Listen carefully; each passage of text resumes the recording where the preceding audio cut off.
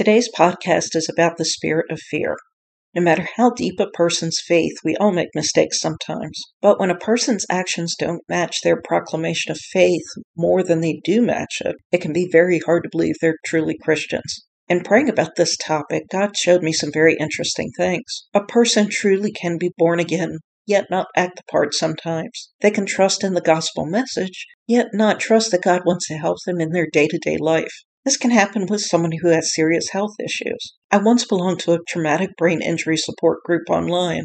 I wasn't in the group long because I noticed many of the members were intensely selfish, even the ones who claimed to be Christians. They weren't obviously out to use and abuse other people like narcissists are, but clearly if something wasn't about them, they weren't interested. Christians also may not behave like Christians if they have a distrust of parent figures. When a person was raised by at least one narcissistic parent, they most likely have a deep fear of all parental figures. When you grow up with parents who are not only unsafe but blatantly cruel and had no concern for your own needs, you will not trust God to be the loving Father He claims to be in the Bible. Both of these issues can make anyone, even Christians, behave badly, and they boil down to fear. Whether someone is sick, handicapped, or raised by abusive parents, their core issue with God is that they don't trust Him. When a person has serious health problems, they become self-absorbed.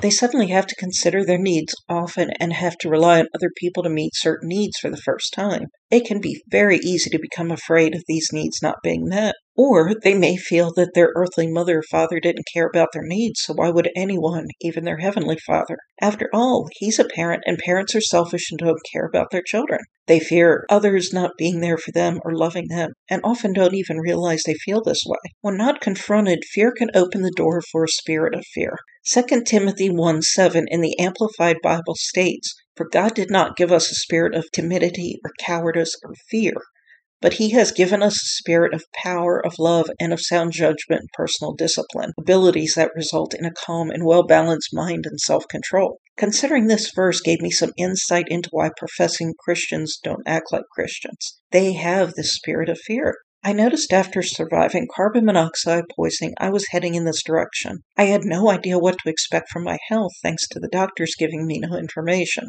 I also realized quickly that I had brain damage. I had to learn quickly what was happening. The more I learned, the more afraid I got.